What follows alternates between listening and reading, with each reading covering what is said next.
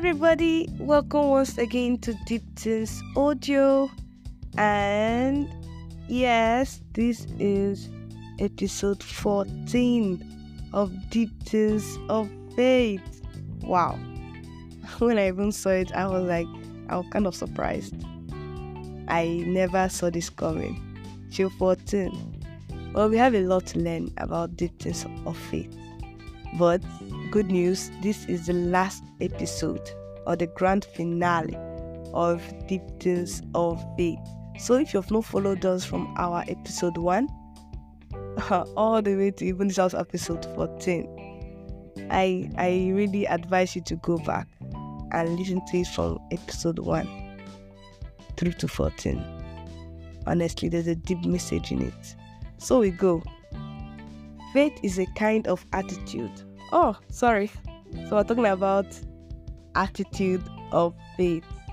So what is the attitude of faith? So we have found out that faith can be everything. It's even a sight. Yes. So now we're going to learn about the attitude of faith.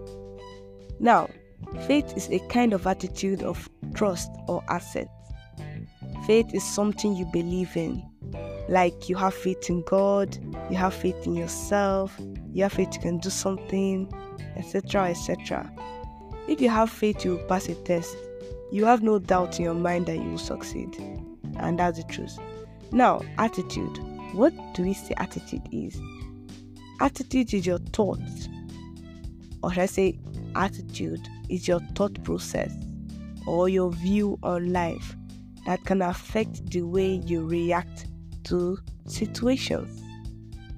So a person of faith doesn't talk a lot, they do a lot. So according to Hebrews chapter 11 verse 8, paraphrasing now, by faith Abraham obeyed and went, even though he did not know where God was leading him to. Okay? Now God is challenging us to live by faith. Because without living by faith, you can't see the result of faith. Now, note this. Living by faith means living by the word of God. Now, living by the word of God means living by faith. According to Deuteronomy chapter 28, verse 13, the Lord will make you the head and not the tail, and you will only be above and not be underneath. So what this means is that I might have failed the test, but I am not a failure. A noun and a verb are different. So a woman might not have given birth. That does not mean that she is no longer a woman. So a woman's child might have traveled. That does not mean she's no longer a mother. So don't misplace a noun and a verb. That's actually a very great determinant in one of your faith walk. So this is the story of my friend. So a friend of mine wasn't able to get accommodation in school, and there wasn't any money with her to get a lodge or a private BQ. So she prayed and asked God for accommodation, even though it didn't look possible to get any more. That same day, she went out and sat in front of a hostel, and a certain person approached her and asked her why she wasn't in her hostel.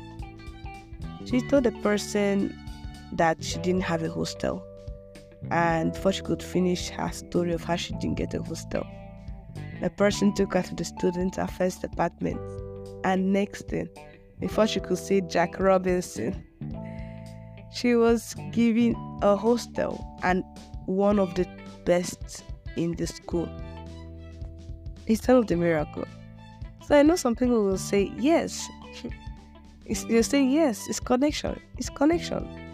Well, what do I have to say? Yes, it is connection. Connection to God by faith.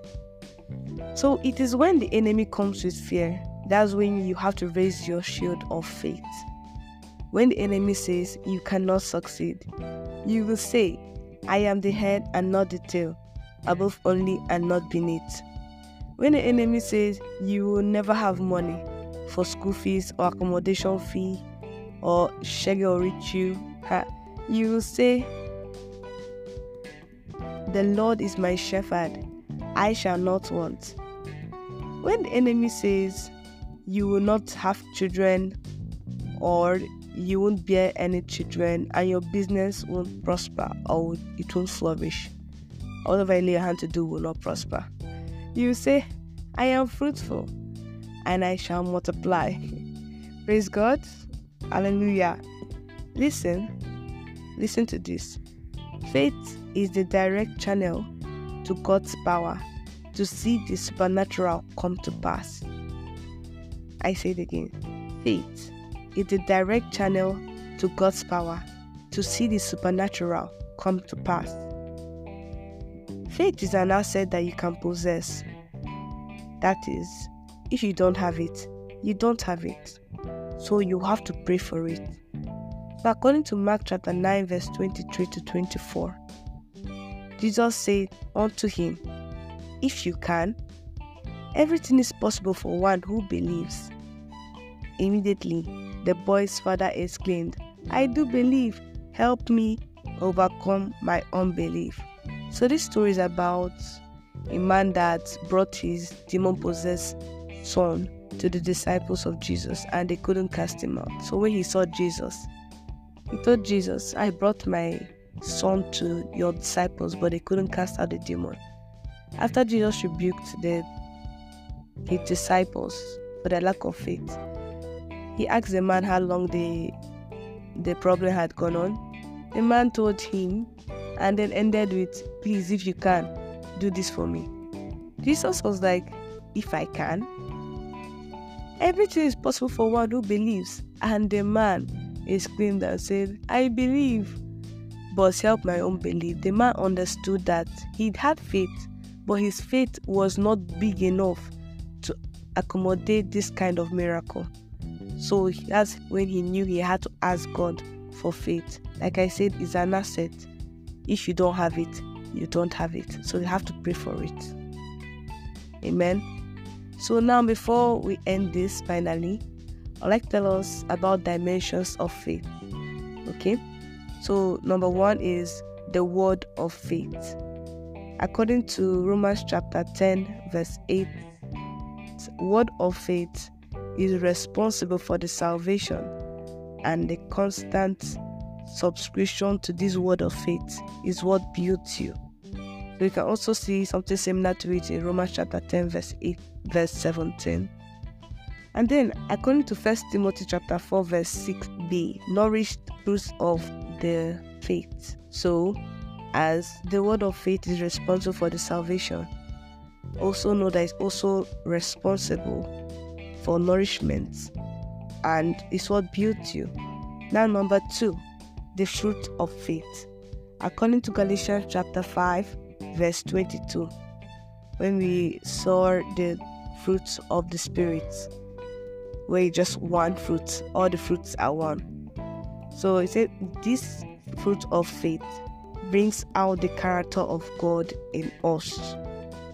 So you can read John chapter 3 verse 30. So this fruit of faith, just like how faith is a fruit, that's how it's also able to bring out the character of God in us. Now the gift of faith, number 3, according to 1 Corinthians chapter 12 verse 7, this comes in honor of relationship with God. It's a gift. Okay. Now the final but not the least, the spirit of faith. 2 Corinthians chapter 4 verse 13. And this one brings one into the creative dimension of God. So the gift of faith, according to 2 Corinthians chapter 4 verse 13, we having the same spirit of faith. Hallelujah. So in final summary, if your attitude is faith, it will become your view of life, and God's word will affect the way you react to situation. And that is simply the attitude of faith. There's an attitude that accompanies this faith we have been speaking of, So when you actually put this attitude into practice, then you usually see results to the faith. So till then, God bless you. Endeavor to go through this and put it to practice. All right? God bless you. Bye for now.